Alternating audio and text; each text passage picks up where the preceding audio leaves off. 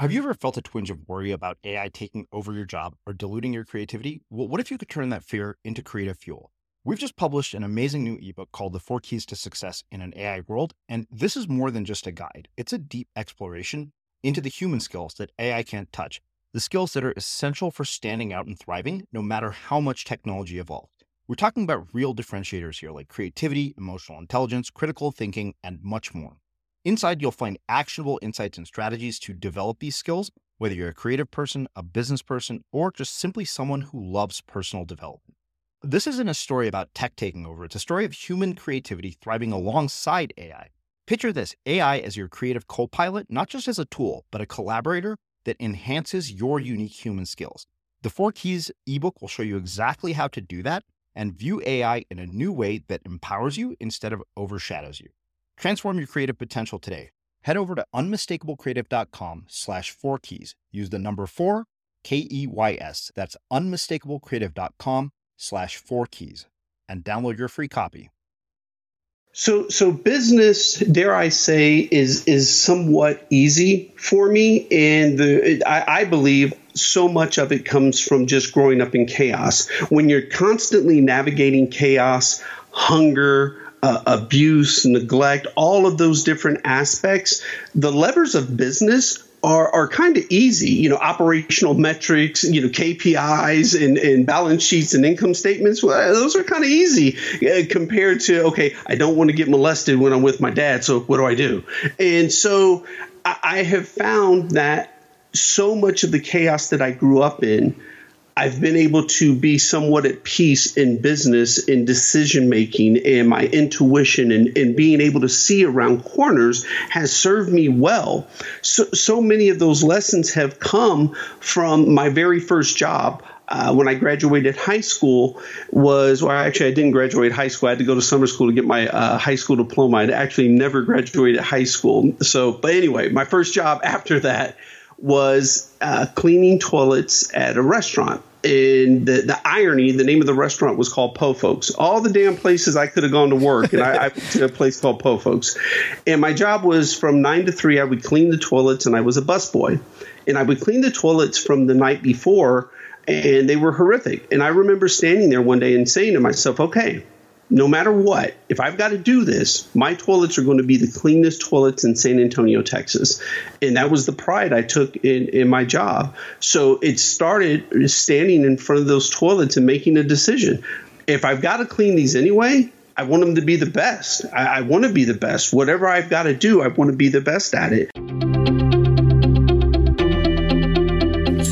I'm Srini Rao, and this is the Unmistakable Creative Podcast, where you get a window into the stories and insights of the most innovative and creative minds who've started movements, built thriving businesses, written best-selling books, and created insanely interesting art. For more, check out our 500-episode archive at unmistakablecreative.com.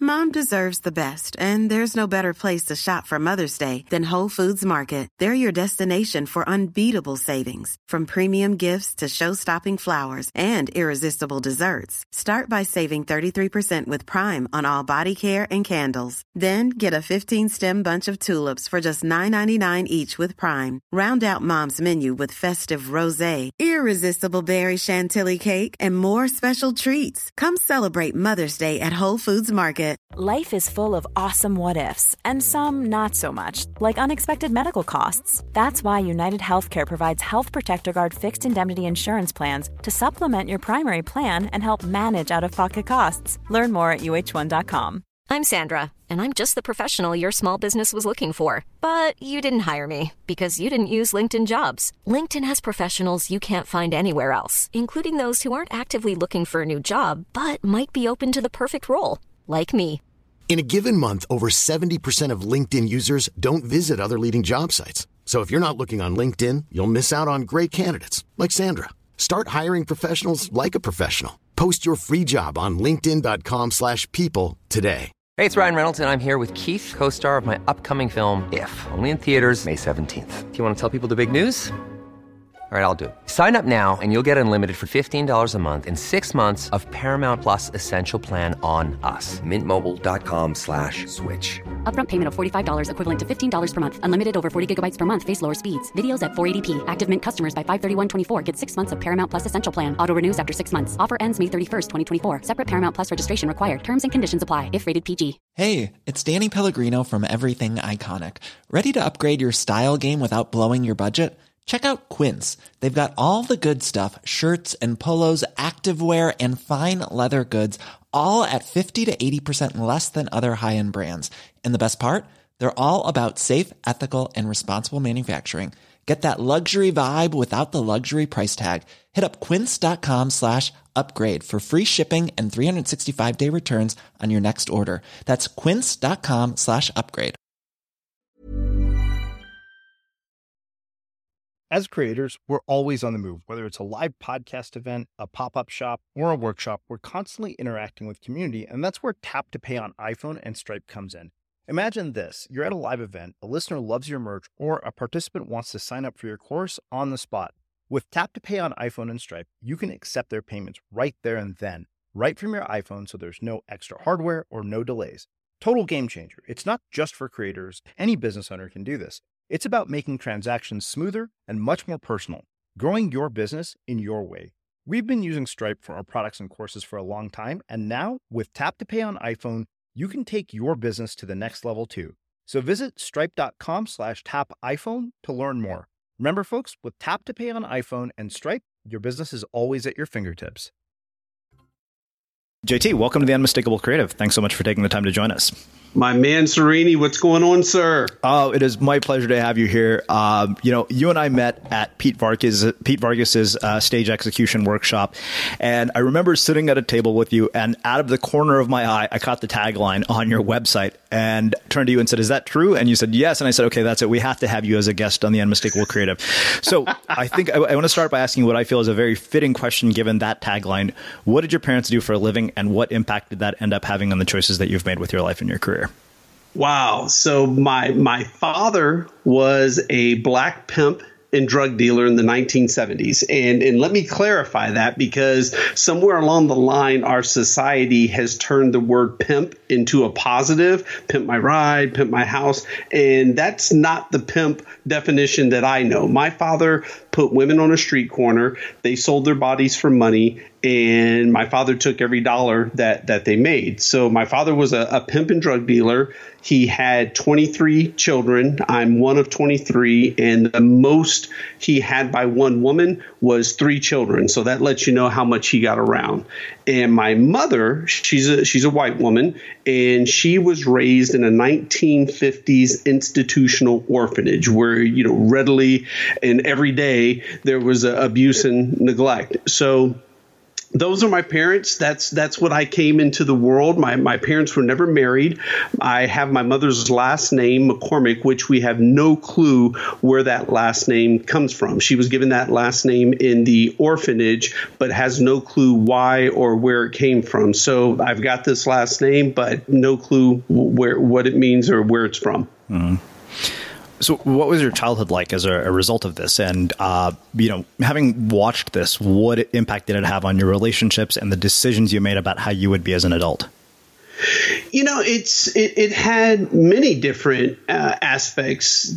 There were, as an adult, I'll dig straight into it. As a man, as an adult, I was horrific in relationships. I did not know how to conduct myself in a relationship. I did not know how to hold a relationship.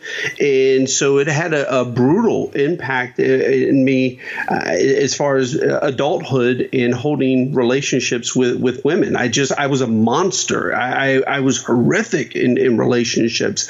But at the same time, so many of the lessons that I learned from the hood and growing up poor and in the environment that I grew up in, I was able to parlay and turn into business. And I know so many people don't want to hear this, but one of the lessons I learned early on in childhood with my father being a drug dealer was that the money is in the comeback, meaning the drug dealer's willing to give you the product for free up front because they know you're going to be hooked and they know you're going to keep coming back.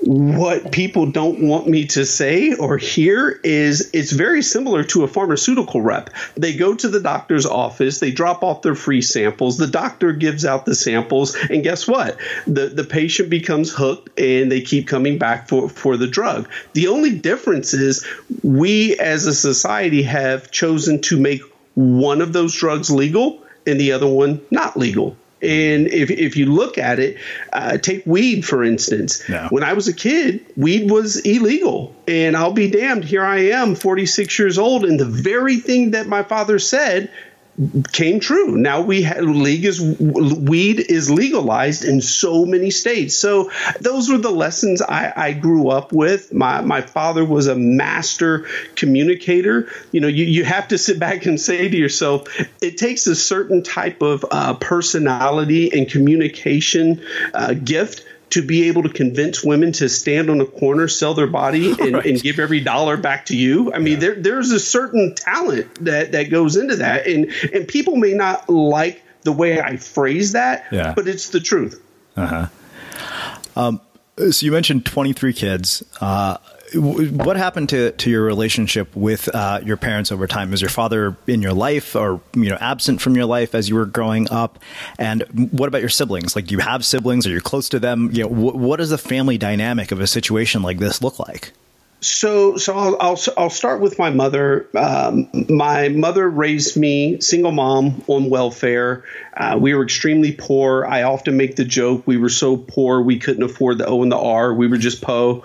And so I like to also preface that with we were U.S. poor because let's be honest, there's a big difference in other country poor and United States poor. Yeah. And so we grew up poor. My mother didn't learn how to drive until she was 35. So we rode the bus everywhere. And when I say ride the bus, imagine not having a washer dryer. So that means we had to pack up our clothes in black hefty bags. We got on the bus. We stood at the bus stop, rode to the laundromat, washed our clothes, came back, rain or shine. I grew up in Dayton, Ohio. So winters were brutal. If it rained, if it was hot, whatever the case may be, we rode the bus. So we were poor. I've eaten from trash cans as a kid. When other kids went outside for recess, I hung back because I knew when I got home there wasn't going to be anything to eat. So I ate food out of the trash can.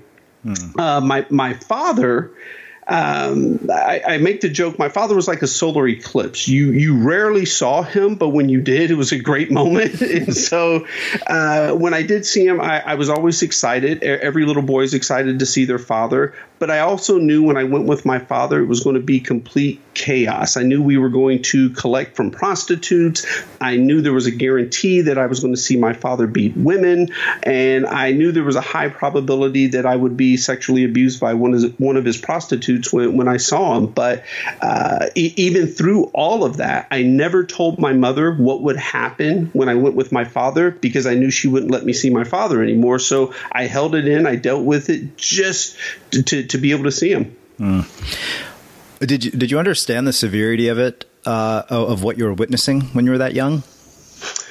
No, because you don't know what you don't know. Certain things in life you just expect is the norm, meaning, okay, if you grow up poor and you don't have money, well, then you don't know really what money is. You don't understand its value. You in many ways, you don't understand being poor. And I'll take this to the highest level.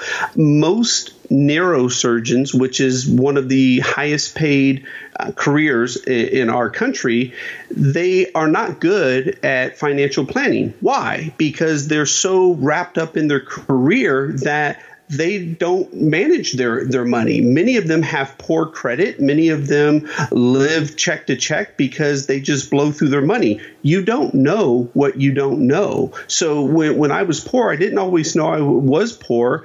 And I didn't always understand that what I was seeing and what I experienced was not a good thing for a child to go through. But I did understand that many times there was a lot of, excuse my language, horrific shit that went on.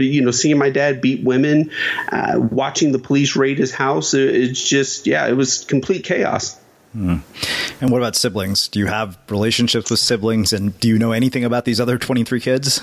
Wow. So when I left Dayton, Ohio at the age of 15, I knew I had 18 half brothers and sisters. Yeah. My father passed away about a year and a half ago, and one of my half brothers that I actually had stayed in contact with emailed me and said, hey, our dad passed away.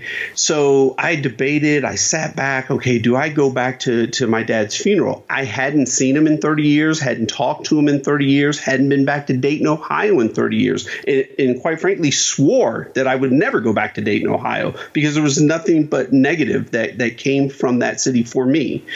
But I ended up going back, and while I was there, I ended up meeting 5 half brothers and sisters I didn't even know I had. And so it's the damnedest thing. I could have walked by them on the street and never known they were related to me. So I found out that my father had 23 confirmed half brothers and sisters. Amazing. And I will share this with you. Every now and then when I was a kid, my dad, when he picked me up, sometimes he would have a couple of my other half brothers with me. And so I had relationships with some of them. But once I left Dayton, Ohio, I had no relationship with any of that side of the family whatsoever. You have kids, right? Man, I've got a 4-year-old, a 3-year-old. The youngest just turned 1, and Serini, I got another one due in November. Wow. Two questions come from this. One, from when you were in childhood going through all these experiences, what decisions did you make about how you would live your life as an adult? And what impact did that whole experience have on the way that you are choosing to raise your kids and be a parent? So it had a profound effect, obviously. One, my father never really taught me what to do as a father. He more taught me what not to do as a father. So I want my children to always know they can depend on me. I want them to know that I will always be there for them. Those are the aspects that I did not have from my father. To be fair, some of the lessons that I learned from my father, I very much want to teach my children, just in a different manner. And I'll share one of the stories with you. When my dad picked me up one weekend, we, for whatever reason, were at the grocery store and we're walking down the frozen food section. I'm about 8 years old, and a little girl walks by and she says, "Hi, Javon." Javon's my real name. And I didn't say anything to her. And all of a sudden, I feel this blow to the back of my head. I fall down, my face hits the ground, my nose starts bleeding. Then I get snatched up and I've got a forearm under my neck and I'm pinned up against the frozen food door. And my father looks at me and he says, "I don't care who it is, you speak and show respect to everyone." Now, I'm going to pause there. This is the man that I watch beat women and put women on a corner, teaching me to say hi and be respectful to everyone. But that lesson stuck with me. And to this day, I say hello to everyone. And in fact, I am nicer to service industry people than I am to most C-suite executives. C-suite executives, you got enough people kissing your ass. You don't need me to do it. Right. But the service industry and those individuals, I'm far nicer to those people. But that lesson has stuck with me. Now, will I teach my kids the same way? No. Yeah. But I do want them to hold that lesson near and dear because it has served me well throughout. Wow. There's one other component of this that I want to talk about. You and I were briefly talking about this, both being, me being an immigrant and you being mixed race. It was something that I remember very distinctly in our conversation when we were at the event that we met at, talking about feeling sort of, like you didn't feel like you belonged to a group of black people. You didn't feel, you felt like you belonged to a group of white people. I'm curious, can you talk about that in more detail? Like, what was that experience like, and what impact did that have? It was harsh in the 70s. Mixed race was not looked upon very well, especially in the 70s. And like you said, black people didn't like me because I was half white. White people didn't like me because I was half black. So I had nowhere to fit in, and I was called everything from Oreo cookie to zebra to chocolate and vanilla swirl. And one of my favorites, color confused, as if I had a choice. And so it was very harsh. But I'll tell you, the biggest lesson that came for me in growing up mixed race is, this, most people, once they get to high school, college, or early in their professional career, they come across someone in life that doesn't like them. And when they come across that person for the first time, it rocks them. They're like, oh my God, why don't they like me? Is it my hair? Is it my clothes? What is it about me they don't like? Well, I learned at a young age, 4, 5, and 6, that, okay, not everyone in the world's going to like me. So when I got to high school, when I got to my professional career, I just understood that as a rule that not everyone's going to like me. So I was able to just move forward and keep going. Wow. So another question I have about this is, you came from an environment that, is far from conducive to, becoming a healthy and thriving adult. And, you see two sides of this story. If you watch David Letterman interview Jay-Z, you hear a story of somebody who overcame his environment. When I listen to somebody like you tell me about what you've been through, and now I know what you do, you overcame your environment. Why do we see the distinction between people who overcome their environment and people who don't? And if people feel even as adults they're still victims of their environment, how do they overcome it? So I'll start with the latter part there. The victim of your environment is, I live by a formula, Serini, and it's mindset, choices, and hard work equal success. And I'll start at the beginning. Mindset.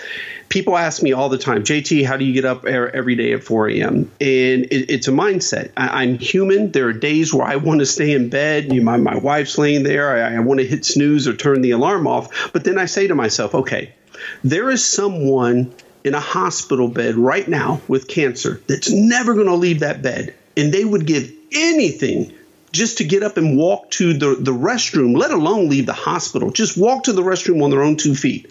But they're never going to leave that bed.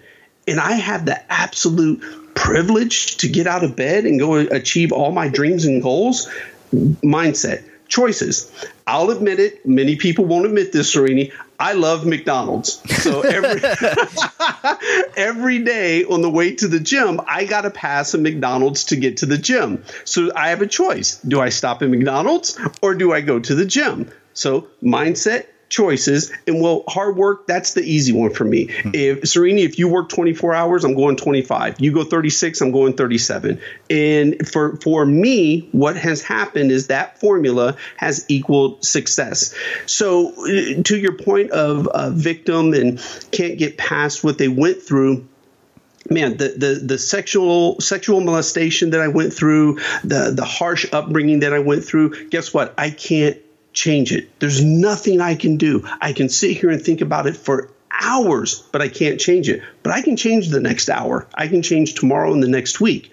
So I chose to just say, okay, the hell with it. What were the positives that I can take out of that chaotic background and transfer them into my life now, especially in business? And that's what I did. Let's do this. Let's shift gears a little bit. Talk to me about how you get from high school to a book in the box. What were the significant inflection points? What were the things that led you there? And, what are the lessons from childhood that applied at major points in your life? So business, dare I say, is somewhat easy for me. And I believe so much of it comes from just growing up in chaos. When you're constantly navigating chaos, hunger, abuse, neglect, all of those different aspects, the levers of business are kind of easy, operational metrics, KPIs and balance sheets and income statements. Well, those are kind of easy compared to, okay, I don't want to get molested when I'm with my dad. So what do I do? And so I have found that so much of the chaos that I grew up in, I've been able to be somewhat at peace in business, in decision making, and my intuition and being able to see around corners has served me well. So many of those lessons have come from my very first job. When I graduated high school I didn't graduate high school. I had to go to summer school to get my high school diploma. I actually never graduated high school. But anyway, my first job after that was cleaning toilets at a restaurant. And the irony, the name of the restaurant was called Po Folks. All the damn places I could have gone to work, and I went to a place called Po Folks. And my job was from 9 to 3. I would clean the toilets, and I was a busboy. And I would clean the toilets from the night before, and they were horrific. And I remember standing there one day and saying to myself, okay, no matter what, if I've got to do this, my toilets are going to be the cleanest toilets in San Antonio, Texas. And that was the pride I took in my job. So it started standing in front of those toilets and making a decision. If I've got to clean these anyway, I want them to be the best. I want to be the best. Whatever I've got to do, I want to be the best at it. So from there, I went into I got a job in the mailroom at an insurance company, and that's really where my eyes were open as far as business. I got to see people in suits. I got to see how people communicate, how they shake hands, how they say hello, greet one another. And I'm big on observation. I just soaked in everything that was going on around me. In one story in particular, there was this vice president that worked there, and he every time someone would ask him how he was doing, he would always say tremendous. And so I picked up on that. And if you notice, when you and I started our conversation, I said I was excellent. If someone ever asks me how I'm doing, I always say excellent, no matter what. One of my children could have just passed away. I'm going to tell you I'm excellent. 2 reasons. One, you'll never, ever really get a read on me. And I don't want to bring any more negativity to the world. So many people are like, oh, it's Monday. Oh, well, I've got this going on. Shut the hell up. I mean, did you wake up this morning? So I took that. I took shaking hands. I understood the dynamics of business, and I continued to grow throughout my career. I was 23 years old, and a gentleman gave me my first opportunity. I was a regional vice president for a payday loan company in the Great Northwest, and I was in Portland, Oregon. I was 23. I had no business having that job, but I had worked my ass off for him for 9 months, and you know what? He cracked the door. I kicked it in and created an opportunity for myself. And let me pause there too as well, Serini. One thing that's real, I'm adamant about. Some people will say to me, well, JT, people gave you opportunity. No one ever gave me shit. If you hired me because you had a role to fill. I could have easily failed in the role and gotten fired. I created the opportunity. So if you hired me, it's because you had a need and a role to fill. You hired me with the expectation and the want that I was going to succeed, but there were no guarantees. So anything that I ever achieved in business within a company, I created that opportunity. And many people may say that sounds arrogant, but damn that. I had to work hard. I had to put in the hours and be willing to do what others weren't to succeed. Mm-hmm. It's interesting that you brought up being a vice president of a payday loan company where the overwhelming majority of your customers, I'm imagining, were people who are poor and probably came from circumstances like you did. Yeah. What impact did that have on you doing that job? So at first, it had a great impact on me because I got to understand business. And I'll share a quick story with you. You talk about how I transferred the lessons of chaos from growing up into business. I remember shortly after I got to Portland, maybe 30 days, the owner of the company, he had started with one payday loan office, and now he had over 400 of them. And I remember he called me and he said, hey, he was a real country guy. He goes, hell, Jovan, I want you to drive down to Eugene, Oregon and open up another office. Now, I was a 23-year-old kid, and my answer was yes, sir. And I remember hanging up the phone and saying to myself, holy shit, I have no clue how to open an office. What do I do? And I sat back and I said to myself, okay, well, first of all, I might want to find out where Eugene, Oregon is. Okay, so second, let's drive there. third, when I got there, okay, let me look around for a space. And everything was just methodical from that point. And I thought to myself, okay, well, I've already got 3 of these offices. I'll make this one look just the same.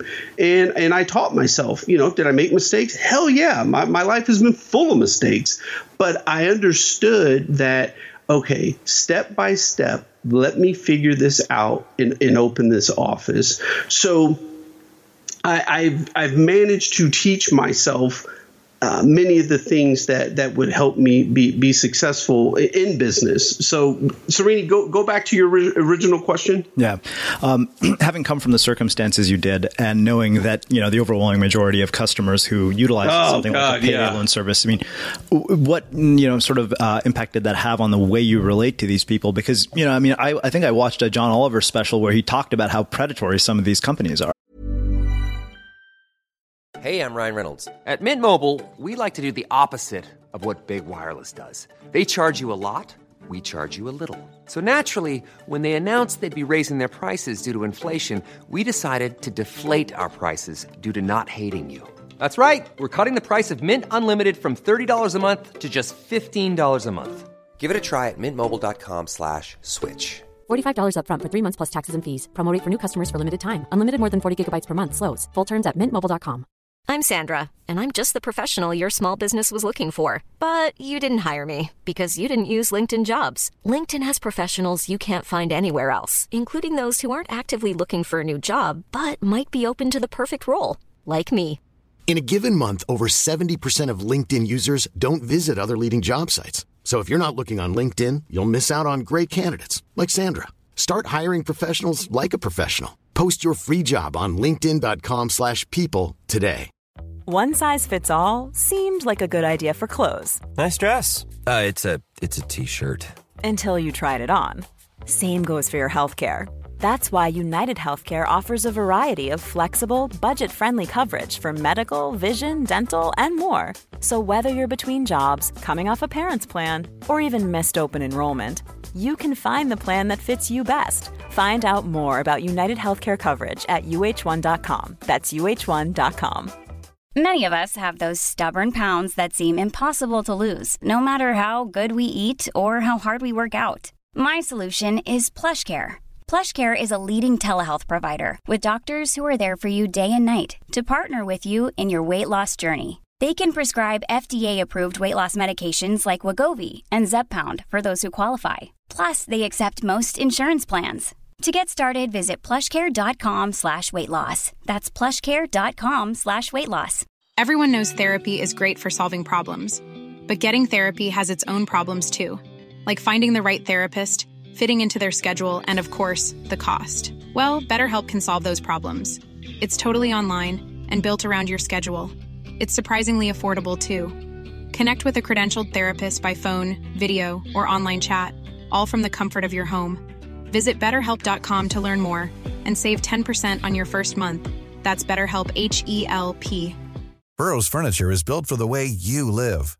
From ensuring easy assembly and disassembly to honoring highly requested new colors for their award-winning seating, they always have their customers in mind. Their modular seating is made out of durable materials to last and grow with you. And with Burrow, you always get fast, free shipping. Get up to 60% off during Burrow's Memorial Day sale at burrow.com/ACAST. That's burrow.com/ACAST. burrow.com/ACAST. It's very predatory, and it's sad because here's something you really have to consider. If someone is coming in to borrow $100, I mean, Serena, you and I have blown $100 on God knows what in less than an hour in doing so. And so, but if someone's got to borrow $100, how in the hell is that person supposed to pay it back? So it is a vicious cycle and system that keeps people stuck. And they would come in and I would tell people, hey, you can keep that payment in your pocket and you can renew and we'll start your loan over, but you don't have to make a payment. Well, if I get to keep $30 in my pocket and I'm already struggling, that's like, music to my ears that I get to keep this and we'll just start the loan over. But that's what it became, keeping people trapped. One day, a white lady and a mixed child came into the office. And it was at that moment, I had been in Portland for 3 years, and it was that moment I looked and I saw my mom in that woman and me in that child. And literally the next day I called the owner and said, that's it, I'm out. The game is over, because I realized what I was doing, and God, I was good at it. I loved it. It was great. It was a phenomenal introduction for me into business and in all the different aspects of it. But I realized that, okay, I'm part of the cycle. I'm helping to keep these people trapped, and I don't want to do that. Yeah. So how do you get from there to a book in a box? And what, if any, have been sort of major low points or dark periods in your career after that, and how did you get out of them? Low point. So I got into the mortgage industry and learned everything, all aspect mortgages, from being a loan processor to being a loan officer to learning how to sell mortgage-backed securities and everything in between. It was great. I loved it. But it's funny. There I was again in another industry that was kind of shady. And so, but once the mortgage crisis went under, I said, okay, I'm not going back to that. What happened for me prior to that really sucked. I had blown all my money and found myself broke. All that effort I put into making money, to earning commission, to making some bonuses, I found myself broke. No money, dead broke, sold my cars. And I was in a small apartment by myself, even had to borrow money from my stepdad and borrow money from my best friend to pay my rent.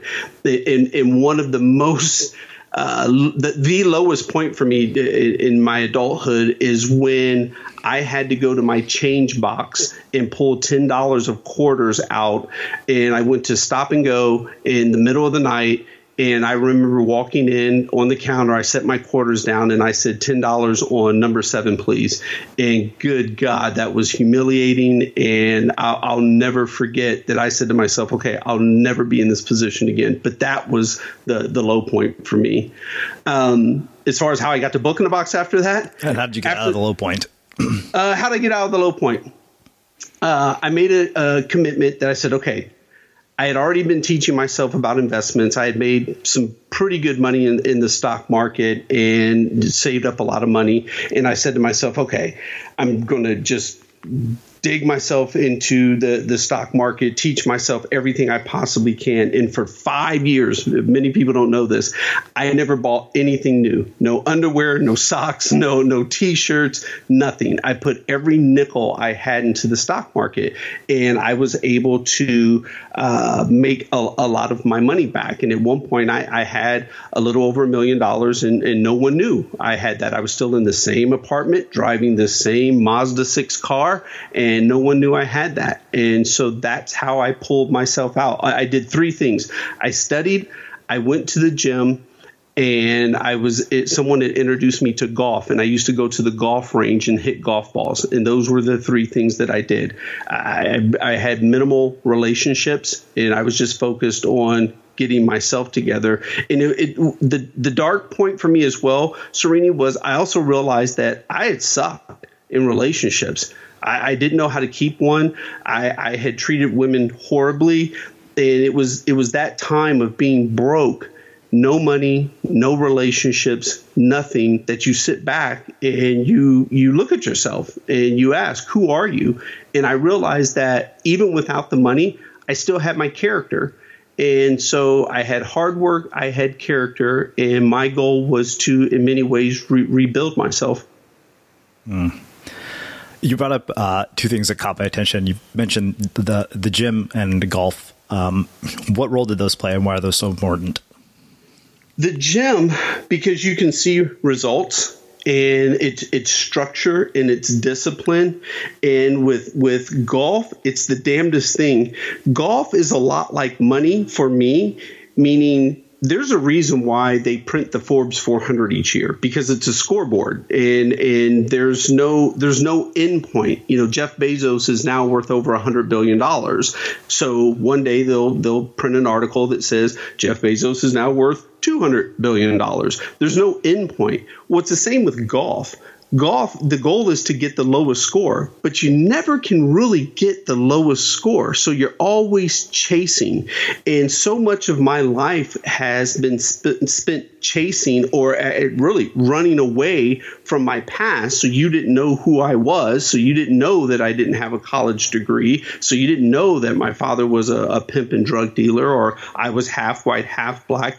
Golf became I identified with it very quickly, like, oh, okay, I'm chasing this score just like I've been chasing life my whole life. So those two things, the gym and golf, became very methodical to me. They were my release. They were structured. They were disciplined, and I loved it. So how do you get from there to Book in a Box and becoming the CEO of the company?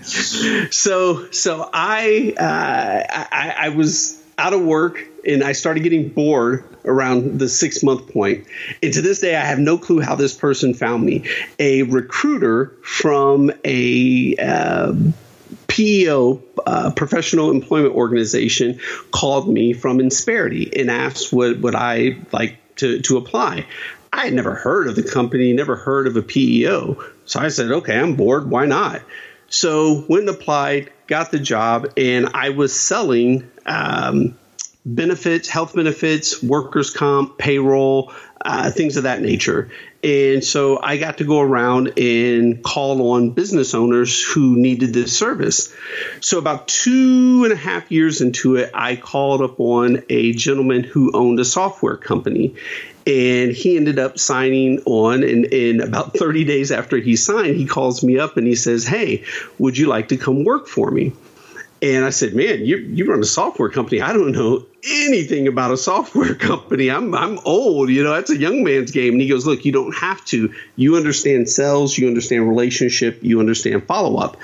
So I said, you know what? Why not? He expressed to me that they had never had a sales team, and he kind of gave me the dynamics of the company. So when I started with him, I was employee number 13. I was the lowest paid employee, and we used to make our sales calls from a storage closet. Well, fast forward 4.5 years later, I got to be a part of growing the company. From 13 people, I became the president of the company. We grew the company to well over 100 people, with offices from the storage closet to offices in Austin, Dallas, Houston, and Monterrey, Mexico. So that's how the software game went down. And I learned, again, a lot in business. So president of a software company, can't write code. Well, I was traveling a lot for the software company, and I don't like to fly. I hit turbulence one day, and I thought, holy shit, if something happened to me, my kids would not know where I come from. So when I got off the plane, I set out on a mission to make sure that I could write my book for my children. So I reached out to LinkedIn and I said, okay, who can help me write a book? And so Sarita, you'll appreciate this. So I would give him a shout out here. Jason Dorsey made an introduction to Tucker Max, your typical email introduction, JT meet Tucker, Tucker meet JT. And in a separate email, Jason Dorsey emails me and he says, hey, that's the real Tucker Max. Well, I didn't know who Tucker was. Right. So I emailed back to Jason. I go, hey, I'm the real JT McCormick. What's up? And so Tucker comes over to my office at the software company. We meet in the big conference room. I said, look, I don't even know if this is a story. I don't care if I ever sell one copy. I just want to do my book for my children. And Tucker looks at me, goes, you got to be kidding me. He goes, hell yeah, you have a story in a book. So we wrap up the meeting, and Tucker looks at me and he says, hey, man, I'm struggling with this CEO thing. Do you think you could give me some feedback on the process as you go through it? I said, yeah, why not? So unbeknown to Tucker, I was looking to transition out of the software company anyway, because one, I wasn't passionate about software. I love the business aspect of it, but I don't write code. Mm-hmm. And so I get my first interaction with Book in a Box and Tucker, and I call him up and I said, hey, do you still want feedback? And he says, yes. I said, okay, I got this email. Let me break it down for you. And he said, go for it. I said, okay, I swing hard. And I said, this over here is good. This is great. Keep doing this. Over here, why'd you ever think this was going to work? This is horrible. And please stop this shit immediately. And he goes, you got all that from an email? I said, yes, sir. And he goes, would you care to sit on our advisory board? And so I said, yeah, why not? Long story short, I kept giving him feedback. One thing led to another. I woke up one morning. I was the CEO of Book in a Box. Wow. Okay. Lots of questions come from this. What is it that enables somebody to achieve a level of performance where you go from selling in a storage closet to becoming president of a company? Like, what enables success at that scale?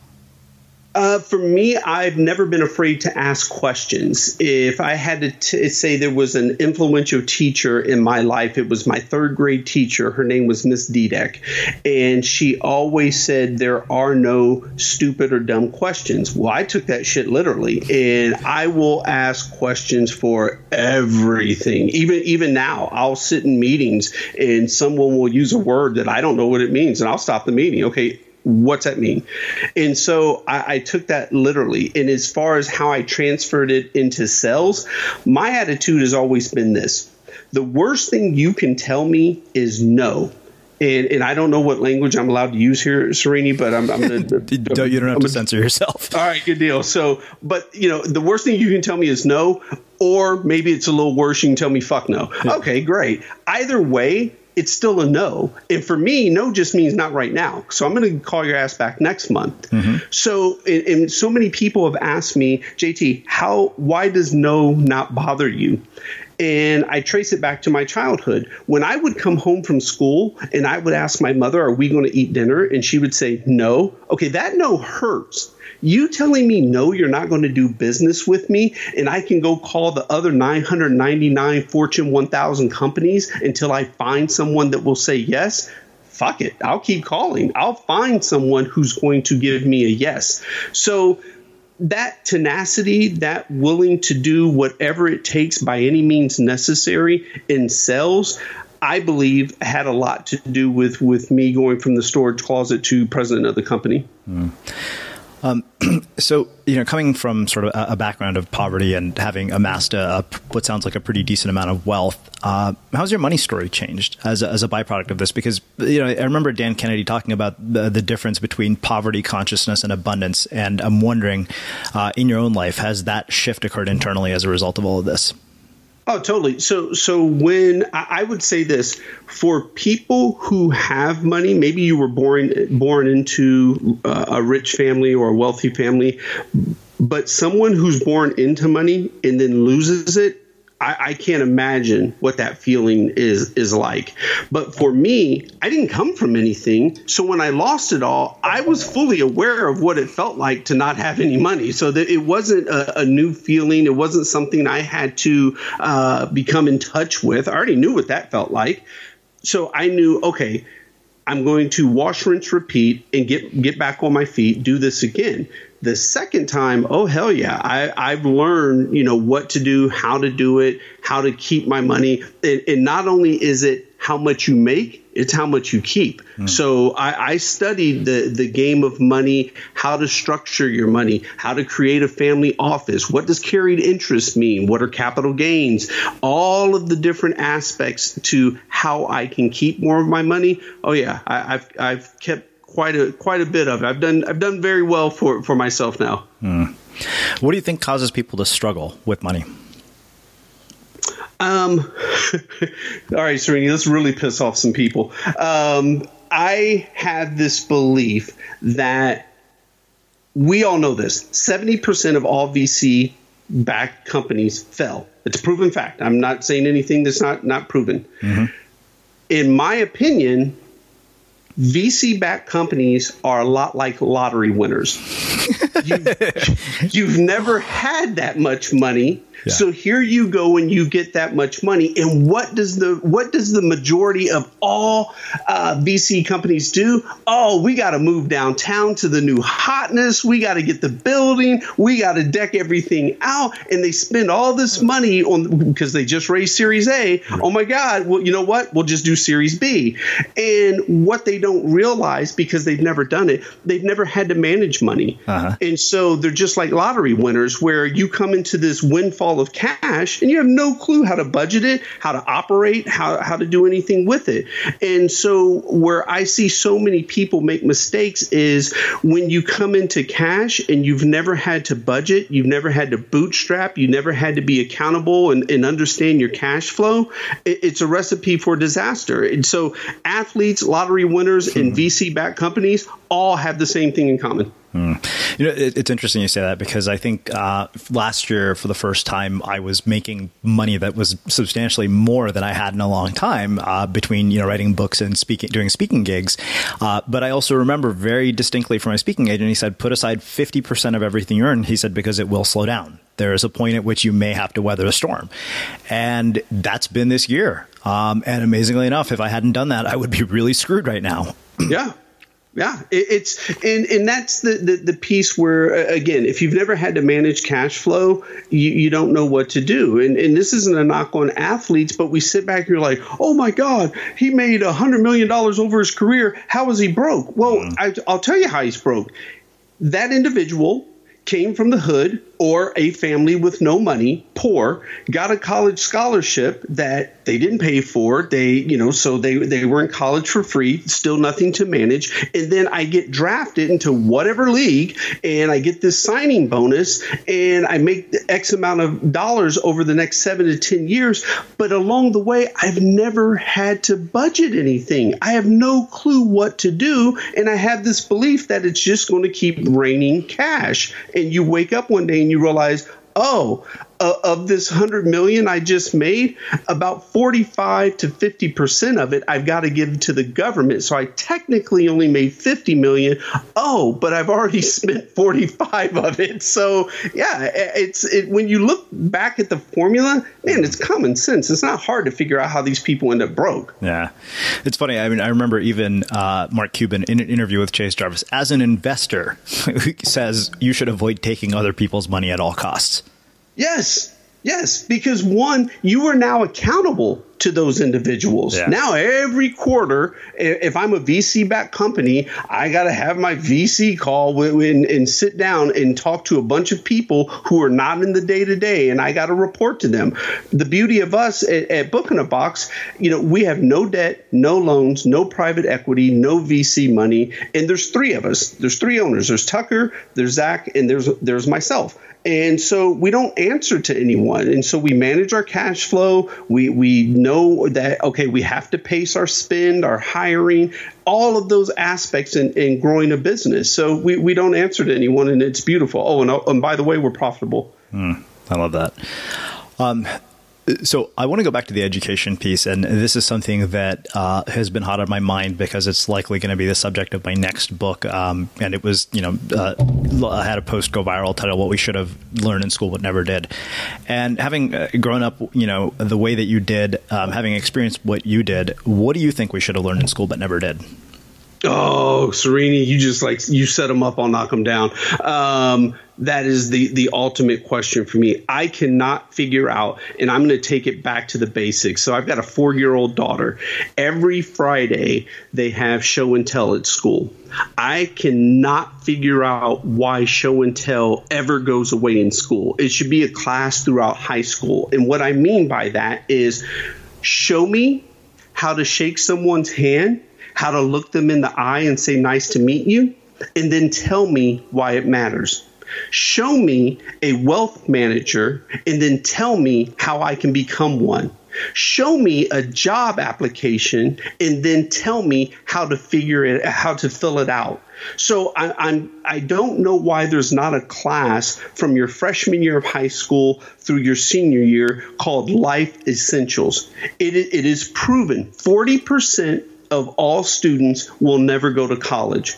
So we know that. And we send these kids into the world not knowing how to, what a checking account looks like, what debt looks like, high interest credit cards, how to shake a hand, how to walk into a job or an opportunity and say, excuse me, do you have any employment opportunities versus y'all hiring? No, we're not hiring you because the way you just came in here.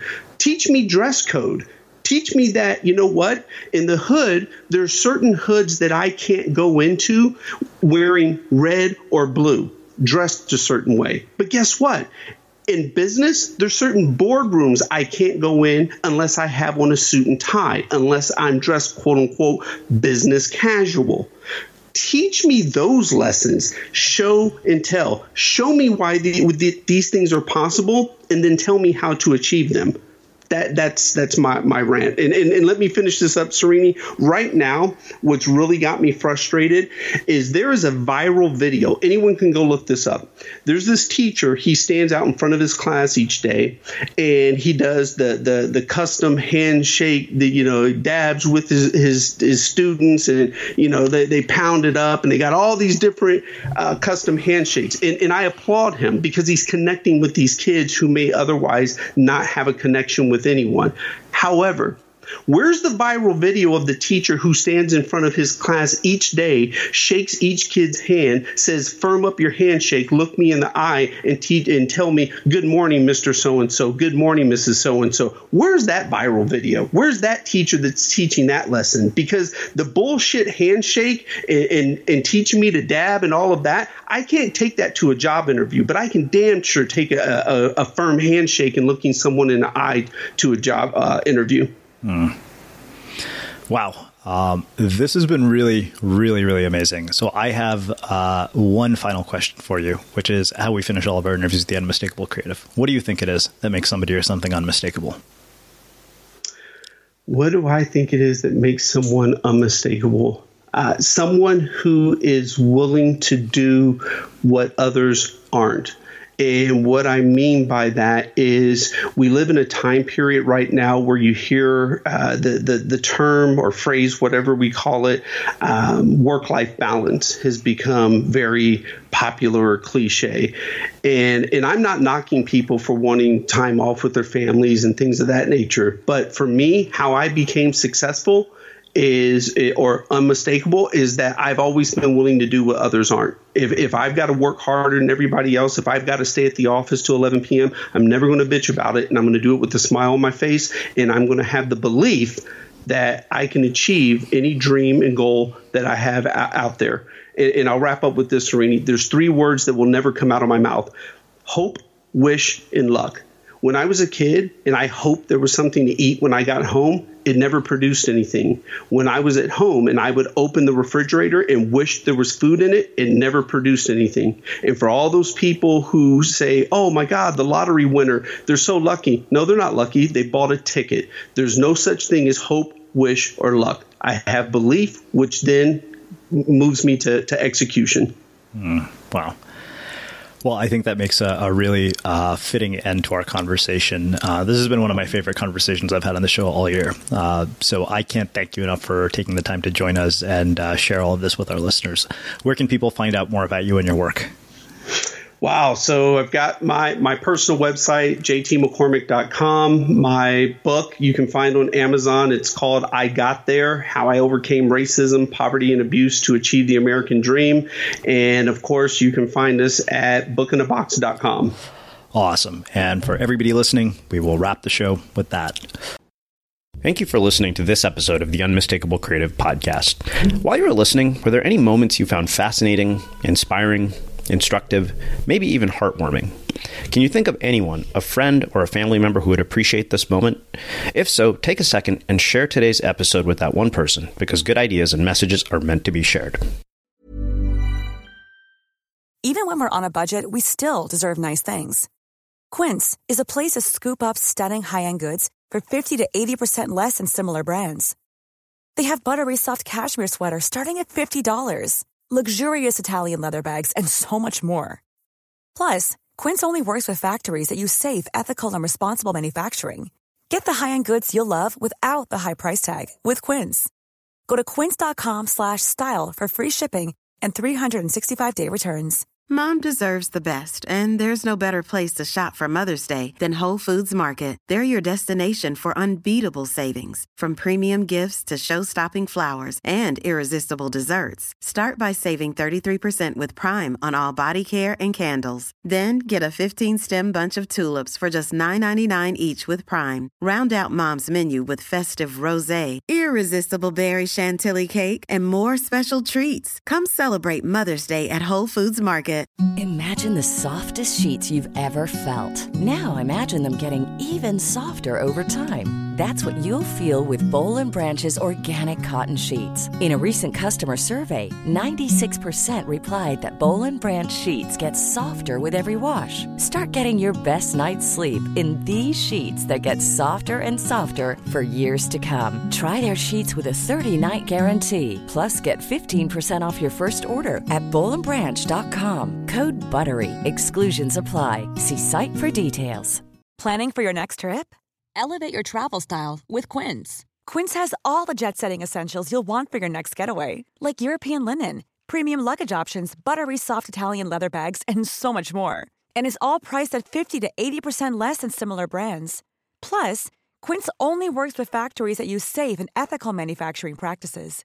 Pack your bags with high-quality essentials you'll be wearing for vacations to come with Quince. Go to quince.com/pack for free shipping and 365-day returns. When you make decisions for your company, you look for the no-brainers. And if you have a lot of mailing to do, Stamps.com is the ultimate no-brainer. It streamlines your processes to make your business more efficient, which makes you less busy. Mail checks, invoices, legal documents, and everything you need to keep your business running with Stamps.com. Seamlessly connect with every major marketplace and shopping cart. Schedule package pickups and see your cheapest and fastest shipping options from different carriers, with rates up to 89% off USPS and UPS rates. And with the Stamps.com mobile app, you can take care of mailing and shipping wherever you are. Make the same no-brainer decision as over 1 million other businesses with Stamps.com. Sign up with code PROGRAM for a 4-week trial, plus free postage and a free digital scale. No long-term commitments or contracts. That's Stamps.com. Code PROGRAM. Have you ever felt a twinge of worry about AI taking over your job or diluting your creativity? Well, what if you could turn that fear into creative fuel? We've just published an amazing new ebook called The 4 Keys to Success in an AI World, and this is more than just a guide. It's a deep exploration into the human skills that AI can't touch, the skills that are essential for standing out and thriving, no matter how much technology evolves. We're talking about real differentiators here, like creativity, emotional intelligence, critical thinking, and much more. Inside, you'll find actionable insights and strategies to develop these skills, whether you're a creative person, a business person, or just simply someone who loves personal development. This isn't a story about tech taking over. It's a story of human creativity thriving alongside AI. Picture this, AI as your creative co-pilot, not just as a tool, but a collaborator that enhances your unique human skills. The 4 Keys ebook will show you exactly how to do that and view AI in a new way that empowers you instead of overshadows you. Transform your creative potential today. Head over to unmistakablecreative.com/4keys. Use the number 4, KEYS. That's unmistakablecreative.com/4keys and download your free copy.